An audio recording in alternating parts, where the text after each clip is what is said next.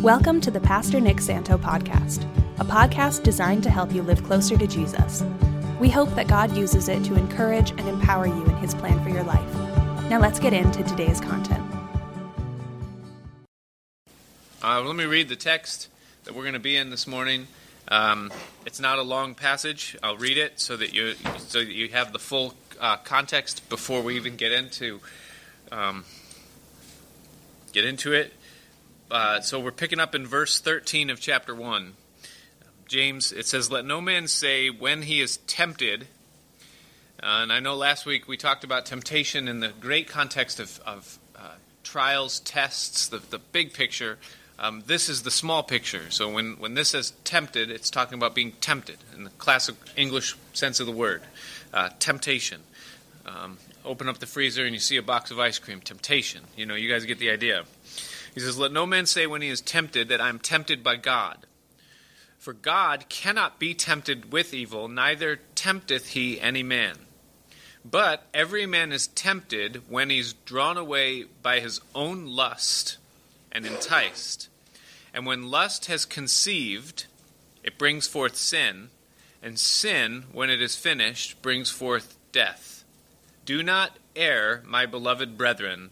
Every good gift and every perfect gift is from above, and comes down from the Father of lights, with whom is no variableness," no changing, he doesn't change, "neither shadow of turning," I mean, he doesn't change his mind, he doesn't shift directions in what he went to do, and the things that he wants to do. That's our passage. Those that study human productivity tell us that essentially there are three different types of people. First of all, there are the seers, or we might call them the visionaries, the people that can kind of see from 35,000 feet and kind of visualize how something is to work and see the whole process. Those are usually your CEOs, your Steve Jobs, your entrepreneurs, your inventors, those kind of things, the seers, those that have vision. And those are the most rare and probably the most valuable in terms of a human standpoint, the people that can see. The second is the thinkers. And the thinkers are the people that are into the details. They see systems, they see process, they see step A through Z, 1 through whatever, orders of operations, all those kind of things. The thinkers, those aren't the most rare. Those are actually the most prolific. If it wasn't for them, there would always be chaos and the whole thing. So they're the most common is those people. And then the third category, 3 of 3, those are the doers. Now, those are the people that they want something to do. They don't care about details. They don't necessarily even see the big picture. They just tell me what to do and I'll do it. I need to move. Give me something to do. And those are good. They thrive on action and on activity. What James, the Apostle James, is encouraging us to become more of is that group, the doers. Do it. Do it. Don't ask why, just do it. God gets paid from here up. You get paid from here down. So be a doer of the word. And that is his theme. That is his desire. That's what drove him to write these things. He heard so many that were saying, well, we believe. And they were professing. They had a profession.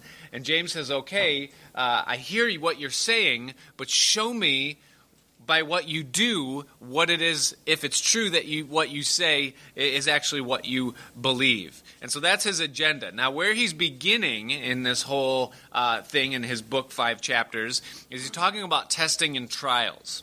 And part of testing, part of trials, is this area, this arena of human temptation.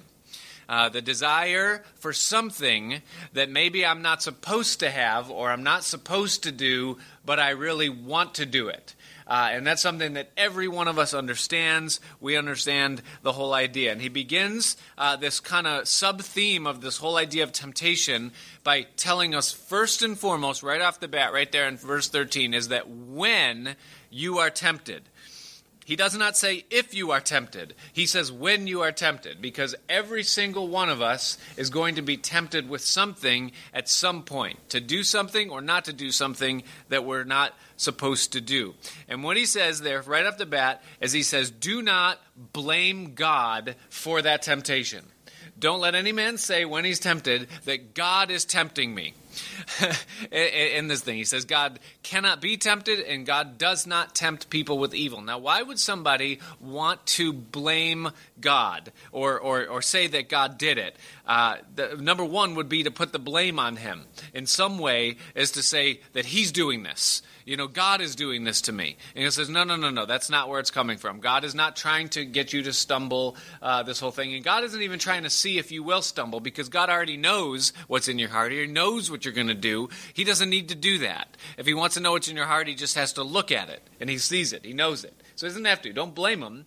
The other reason someone would blame God for their temptation is to try to find some way to justify it.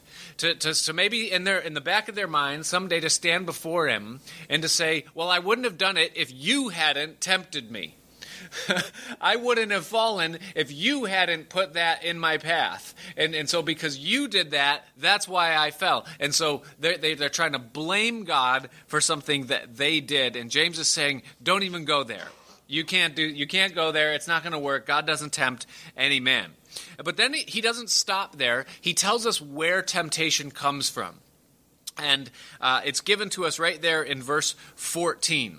And it tells us again, it says that every man, and that's every man, we are all, it's not just when it's going to happen, but it happens to everyone. There's not one among us that is free of this. Every man is tempted when it says that he is drawn away by his own lust and enticed.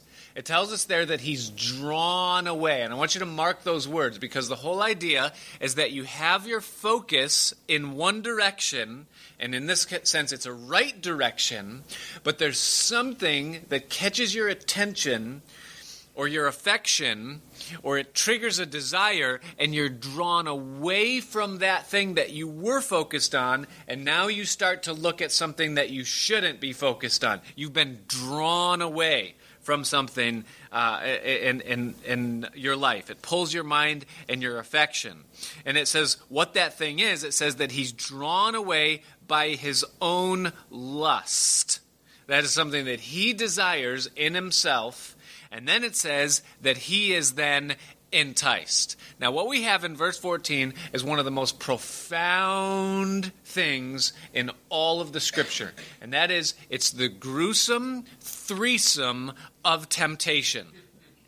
And, if you... that's the title of the message this morning. It's what this whole thing is on, is the gruesome threesome of temptation. And that is that there are three things that when they come together, it is the perfect storm of temptation. The first one that's there is the temptation. It says that every man is tempted. Okay? The temptation is the first ingredient, or the first partner, if you would, in this gruesome threesome, the temptation. And that is the thing that you can do or give yourself to that is wrong. That's the temptation.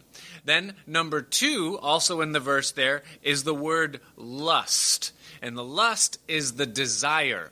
It's my desire for the thing I'm being tempted with. All right, that's party number 2. And then party number 3, the very last word of the passage, the word is enticed. And that is an opportunity.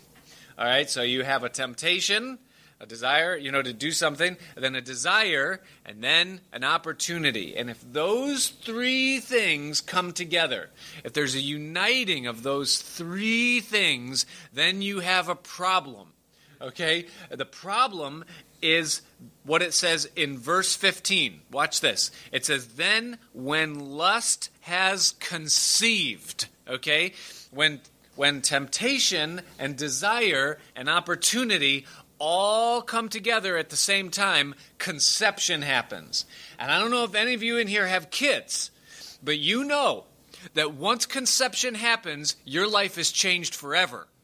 Okay? Forever. There ain't no going back on that. Once conception has happened, I don't care what happens. Your life is changed forever once conception has happened. That's in the human element. The same thing is true when it comes to sin and temptation. When temptation, desire, and opportunity come together at the same time in our lives, conception, if we go down the road of what that thing is, there's going to be a problem. It says that when lust is conceived, it brings forth sin. That's a baby you don't want. All right? And it says that sin, when it is finished, brings forth death. And so that's your gruesome threesome. So what then is the contraceptive that is going to keep those three things from coming together? I wish he was a little bit more thorough, but he tells us there in verse 16, here it is, he says, do not err. Do not err, my beloved brethren. Here's what James is saying. Do not let, to the fullest of your ability, do not let those three things come together all at the same time. If two out of those three things come together, you can make it, okay? Because if you have a temptation and a desire, but you don't have an opportunity, then you're going to get through that. You can make it there. If you have a temptation, something you know that you're tempted with, your weakness, and you have an opportunity, but for some reason on that given day you don't have a desire. I'm not hungry for ice cream. Then you can get through that. All right? If you have a desire and an opportunity, but the temptation isn't there, that's not the best situation. But the temptation isn't there. I'm busy, I'm distracted, I'm doing something else. You're going to get through that.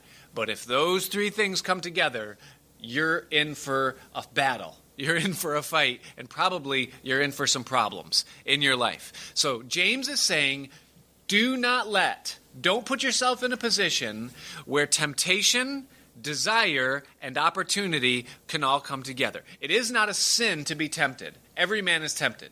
All right, that's going to happen for the rest of our lives. It isn't even necessarily a sin to have a desire. It's what we do with that is what makes it sin or not. And an opportunity is an opportunity. It's a foreign object. It has nothing to do with us. Okay? But what we do when temptation, desire, and opportunity come together, that's on us. And James is saying, do not err. And so the question is then, okay, I hear what James is saying, but James, could you help me out a little bit? Because I know temptation, desire, and opportunity, and I know what it means to have sin conceived, and I know what it means to go down this path and have a process play out in my life because of it. So how do I do that? How do I avoid having those three things come together in my life all at the same time? And I want to give to you this morning a couple of things that you can put in your tool belt, your bag of tricks, in the armor of your mind that will keep you from erring in this vein. And number one, that's first and foremost and probably the most important. In fact, if you miss this, the rest of it doesn't matter. The first thing that we must be armed with if we are to not err down this bad path is that we must remember why. We must remember why. Because if we forget why we would fight temptation or abstain from desire and lust or to run from an opportunity to do something that we know is harmful but yet very pleasurable, if we forget why we would do that, then it's only a matter of time before we do the thing that we desire. Because the why is the reason. It's the motive. Now, notice what James says in verse 17, because I think that's the one thing he does give us, is he gives us the why. He says this. He says that every good gift and every perfect gift is from above and comes down from the Father of lights, with whom there's no variableness nor shadow of turning. He says this. He's saying, listen, if something is good in your life, if something's going to be a blessing in your life, if something's going to benefit your life, then that's going to come from God, and he's not going to tell you not to do it. God's not going to ask you to abstain from something that's going to be good for you. There's a verse in the Psalms that says that he withholds no good thing from his kids. He doesn't withhold good from us. If something is good for me, God is willing to give it. If something is withheld from me, it stands to reason that it's not good for me. If God says don't do this, if I tell my kids, don't stick your finger in the plug, okay, they're thinking, but it fits.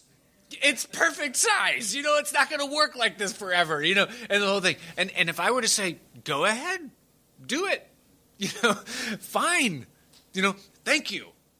And then they get shocked. What are they going to do? They're going to turn around and say, Dad, you're mean, right? And then, but God doesn't withhold good. He tells us to stay away from that which is detrimental to us. All right? Now, I want you to think about Abraham for just a minute, because Abraham, not just Abraham, but Abraham had a very strong understanding of the why. He lived in Babylon. He lived in Ur of the Chaldees. It was the most advanced, historians tell us, advanced society of his day. And yet there was an emptiness in his life because he wasn't experiencing what he knew deep inside he was created to experience. He had everything he wanted, but he was empty inside. And so he began to look for something greater, and it was in that place that God met him, and God said, I want you to leave the place where you have everything you could desire and go to the place that I will show you. And so Abraham obeyed, and he left, and he literally moved into the desert where he had nothing, and he struggled with famine and difficulty all the rest of his life. And it tells us in Hebrews chapter 11, it's actually just a page or two back. If you're open to James and you just turn back to Hebrews chapter 11, verse 9, it says that by faith Abraham dwelt in the land of promise as in a strange country, dwelling in tents with Isaac and Jacob, the heirs with them of the same promise. And here's why he did it. Verse 10, it says, for, that's a reason word, he looked for a city which has foundations, whose builder and maker is God. Meaning that he was desiring something that was greater than what this world could produce for him. And for him, that meant it was worth it to abstain from that which could not ultimately satisfy. It says down in verse 13, same chapter, it says, these all died in faith, not having received the promises, but having seen them afar off, and were persuaded of them, and embraced them, and confessed that they were strangers and pilgrims on the earth. For they that say such things declare plainly that they seek a country. Meaning that the things that were yet to come, the things that Abraham would experience after this life was over, were so real to him that it was worth it to abstain from worldly pleasures and lusts that would hinder or diminish his experience in eternity. Not just Abraham, but Moses. In the same chapter, Hebrews chapter 11, it says in verse 24 of Hebrews 11, it says, by faith Moses, when he came to years, refused to be called the son of Pharaoh's daughter. Now that's a high honor. In that society, that would be the highest you could go for him. Choosing rather to suffer affliction with the people of God than to enjoy the pleasures of sin for a season. In other words, the writer is recognizing that Moses knew that to embrace that title and the lifestyle that went along with it was going to mean to live a sinful lifestyle in this world. And he chose that he would rather suffer affliction in this life with the people of God than to enjoy the pleasures of those sins for a season. And here's why in verse 26. Esteeming, that means that he had respect for, or he knew it was better, esteeming the reproach of Christ greater riches than the treasures in Egypt, for he had respect unto the recompense of reward, or to the repayment of what he would receive ultimately in heaven. That is understanding the why. There's a reason why I'm going to forsake the pleasures of sin, because there's something that I'm going to obtain that's greater than that if I withstand. And if I forget the why, if I forget the reason in the eternal sense, then it's only a matter of time before I give in. Because if I'm not motivated to do it, the desires of my flesh, the opportunities that come, and the promise of the pleasures that come with sin are too strong to withstand any worldly motivation. Sin makes me anxious. That's not strong enough to keep you from sin. Sin keeps me from sleeping. That's not strong enough to keep you from sin. Sin keeps my family together. I'm sorry.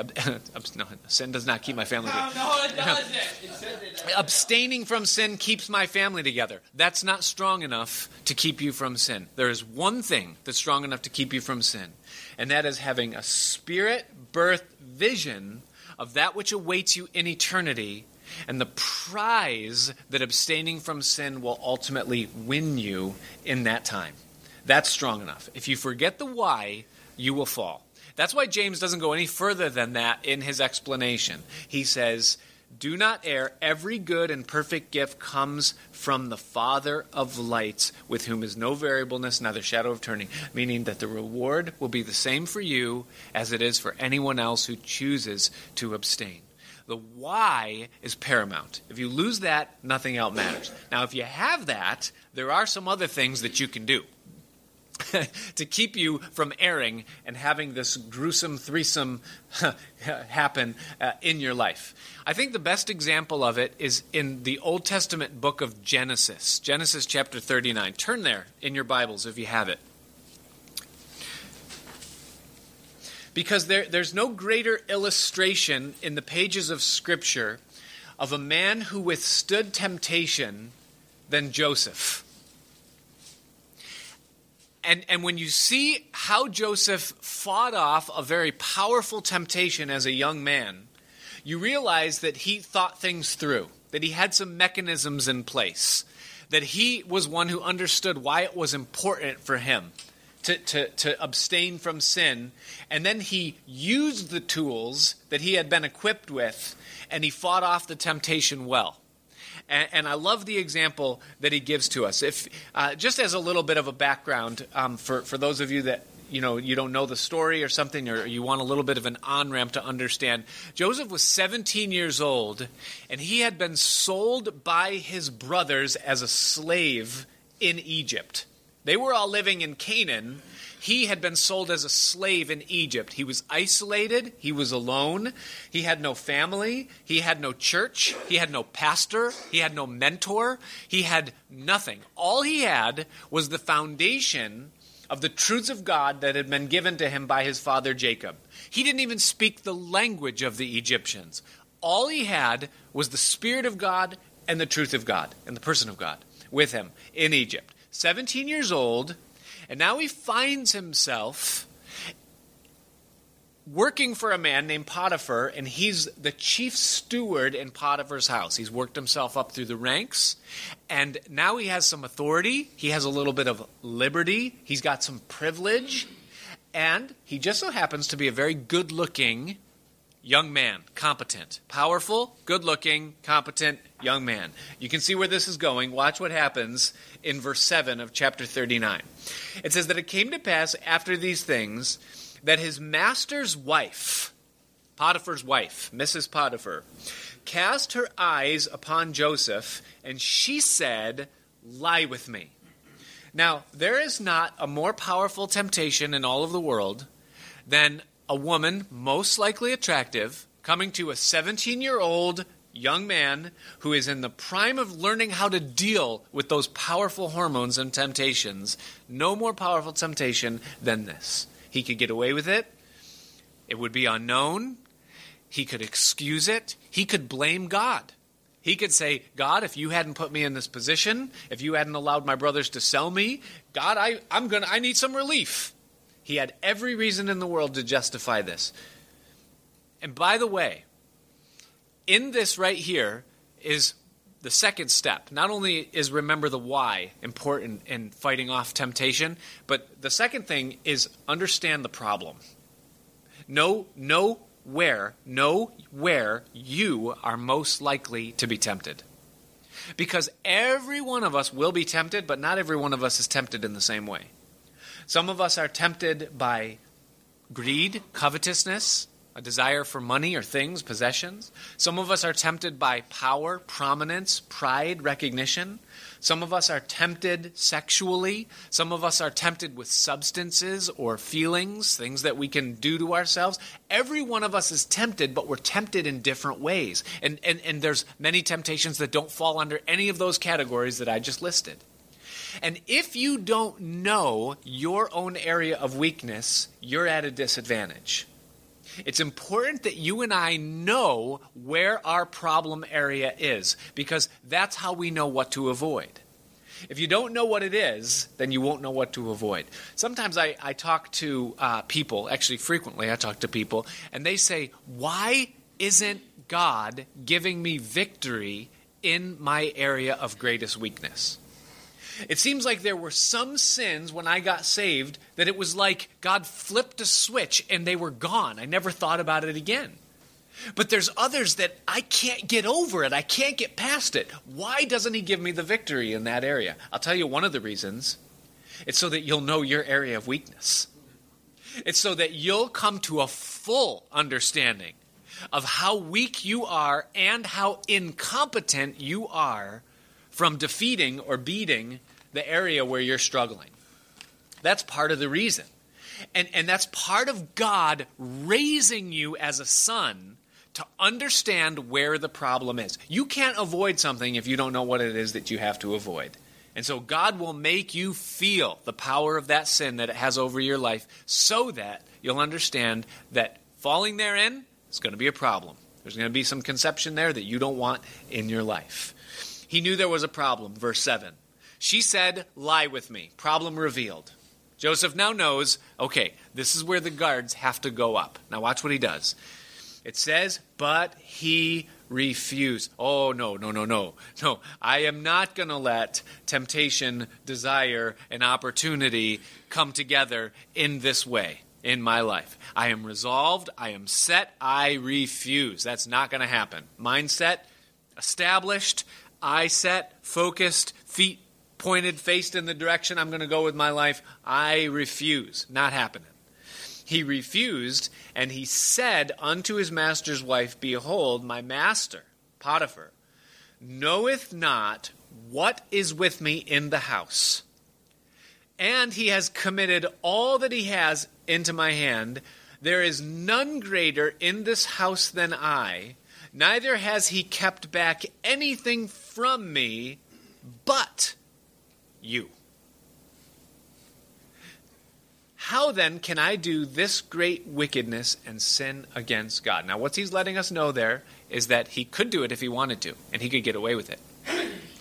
But what he's also letting us know there is that he has rehearsed the consequences of this sin, this action in his mind before he would have to figure out what he was going to do. And this is a key. This is number 3, by the way. So number 1 is know the why. Number 2 is know the problem. And number 3 is to rehearse the consequences of the sin ahead of time before the temptation or the opportunity comes. Here's why. Because when the temptation and the desire and the opportunity come, it is almost impossible at that point to rehearse the consequences of sin. You can't do it. Once dopamine is released in the brain, it is impossible to think about consequences and negatives. You can only think about fulfilling the desire that the dopamine is triggered to satisfy, or is triggered in satisfying. And so therefore, if you don't go through your mind and think about this will happen if I do this, if you haven't thought that through ahead of time, then you're at a great disadvantage. Sometimes when I talk with people that are struggling with certain things, I'll say, the most important question that you can ask yourself over and over again throughout the course of the day is it's a 2-word question, real simple. It's then what? Then what? Then what? When you face a temptation, or when you face or realize a desire that you have, or you think about something that you want to do, or Satan just suggests in your ear, why don't you knock back a few? Why don't you log on? Why don't you, whatever it is. ask yourself, just say, then what? Then what? I'll knock back 1 or 2. Then what? Well, probably going to knock back 3 or 4. Then what? 5 or 6. Then what? God only knows. I don't even know what's going to happen then. Why don't you log on? Then what? I'm going to see something that's going to draw me to see something else. Then what? Then what? Well, then I'm going to feel like, then what? But there's more. Then what? Well, then I'm going to get hungry again, and my resistance is going to be weakened and torn down. Then what? I'm probably going to fall again. Then what? Well, if you keep asking, then what? You're going to be on the side of a street by yourself, divorced. Just keep asking yourself, then what? That's what it means to rehearse the consequences of your actions before the temptation comes. Then what? Just ask yourself 1,000 times, then what? Then what? That's what Joseph did. He says, look, this is the situation I'm in. I can easily get away with this for now. But if I do this thing, it will be wickedness against God. It will be a sin against the trust that's been committed to me by my master, and it will ruin everything that I have been laboring to build thus far in Egypt. He refused. Then it goes on to say this, verse 10. It says that it came to pass as she spoke to Joseph day by day, that he hearkened not unto her. He didn't listen to her to lie by her. Watch this. Or to be with her. He did 2 things here. He shut his ears to the voice of the temptation, and he distanced himself from being in a position where he would be tempted. He built up safeguards and barriers in his life so that he would not be in proximity to the thing that tempted him. If I'm going to avoid the conception of temptation, desire, and opportunity, it is my responsibility to not put myself in the place where it is possible for those 3 things to come together. If I am tempted by alcohol, it is my responsibility to not be in a bar or to have it in my house. If I am tempted by, and you fill in the blanks in your own life, lest I let someone off the hook by not mentioning what you struggle with. If you put yourself in a place where you can be tempted, then it's on you if you fall. It is our responsibility to build safeguards. Now, do things get through the cracks? And yeah, absolutely. But it is our responsibility to create. Now, we're going to see. She's going to get through the cracks. Okay? He did everything in his power to not be around her. But she was more clever. She knew his schedule, and she got to where he was. The devil knows. He watches, okay? But he made the best effort to not put himself in a place where he would be tempted. Well, it came to pass about that time that Joseph went into the house to do his business, and there was none of the men in the house therein. And she, so now he's vulnerable. He didn't do this on purpose. It happened. It says that she caught him by his garment, saying, lie with me. And he left his garment in her hand and fled and got him out. This is number 4 or 5, wherever we are on the list here. Final thing that he did is that he ran. He ran. It started way back in verse 8 when it says that he refused. That he had already made up his mind that this is not happening. And when he found himself in the position where, desire, temptation, and opportunity are all in the same room right now, whether I like it or not, here they are. He said, I ain't letting this happen. And he ran. Leaving his clothing even in her hand, even though there would be consequences that would lead to his own being accused, that would lead to him being in prison. To him, prison was a better outcome than succumbing to the advances of this woman. He refused. He ran. If all else fails, run. You run from the thing that would tempt you. Do not err.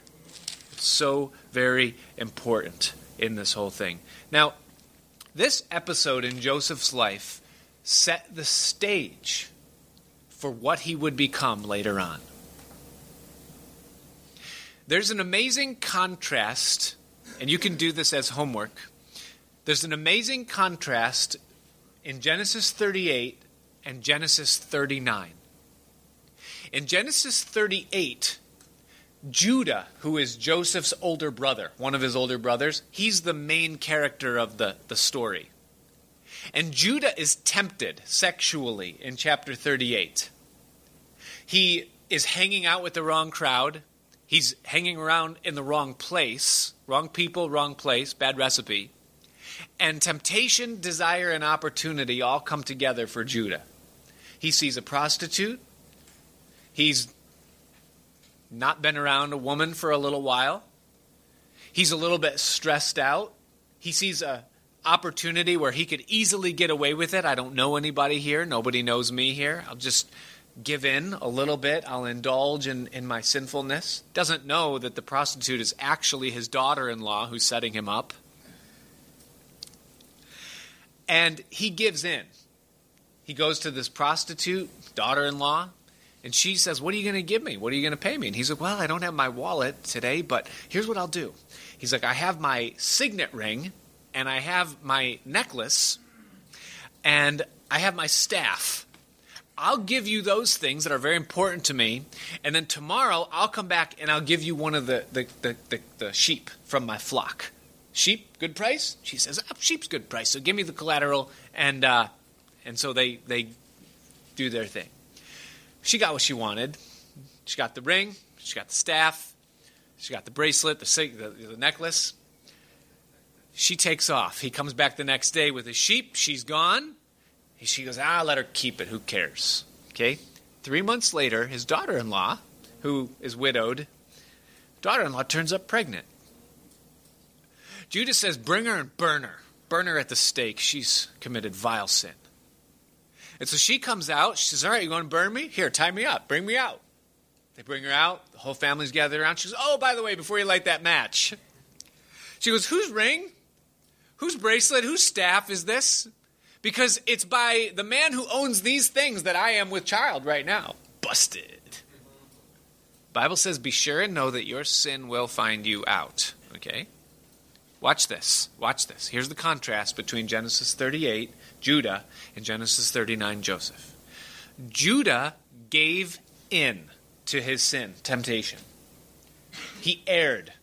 He lost his signet, his staff, and his bracelet. The signet is a symbol of your identity. Okay? You would press your signet into the wax. It was your signature. It was your signet ring. It's a symbol of your identity. He lost his identity. He not only lost his identity, but he also lost his authority. The staff was his position. He was a shepherd. It was his authority. The staff is the symbol of authority. Throw your staff on the ground, Moses. This is your authority. Pick it up by the tail. This is your authority. He lost his identity, he lost his authority, and he lost his possessions. His necklace represented his wealth, represented his things, and he lost it. He lost those three things. He got the pleasure, he gave in, he got what he wanted in that moment, but he lost things that were more valuable to him, and he was ultimately put to shame. You say, well, what did Joseph get? Because Joseph got thrown in prison. We're not going to read on, but Joseph was accused, after the passage we read, he was accused of rape. Her testimony was believed over his, and Joseph was thrown in prison. You say, what did Joseph get for withstanding the temptation? You read on in Joseph's life. A couple of years goes by. Joseph might have been sitting in that prison for a while thinking, was it worth it? Maybe if I had given in, I'd still be at least in Potiphar's house. I wouldn't be rotting away here in this prison. But in the process of time, when God was done, listen carefully, men, when God was done preparing Joseph for what he had for him, Pharaoh, the king himself, came and got Joseph out of the prison. Joseph was ready and prepared to give Pharaoh the information and the solution that he needed for the present problem. And it says that Pharaoh took his ring off of his finger, the signet of Pharaoh, and he put it on Joseph's hand. Then he took the gold chain that was around his neck, and he put it on Joseph's neck. And then he caused Joseph to ride in the second chariot. His identity was established, his authority was enlarged, and he became wealthy. His possessions were magnified. See, when we withstand the temptations of our flesh, we will live to see the fruit of our resistance. And with God, there is no variableness or shadow of turning. Meaning, if he did it for Joseph, he'll do it for you. It's worth it. Do not err, my beloved brethren. Do not err, my beloved brethren. It's on us. Do not let the gruesome threesome come together. And God has given us the crucial contraceptive. Remember the why. Know the problem.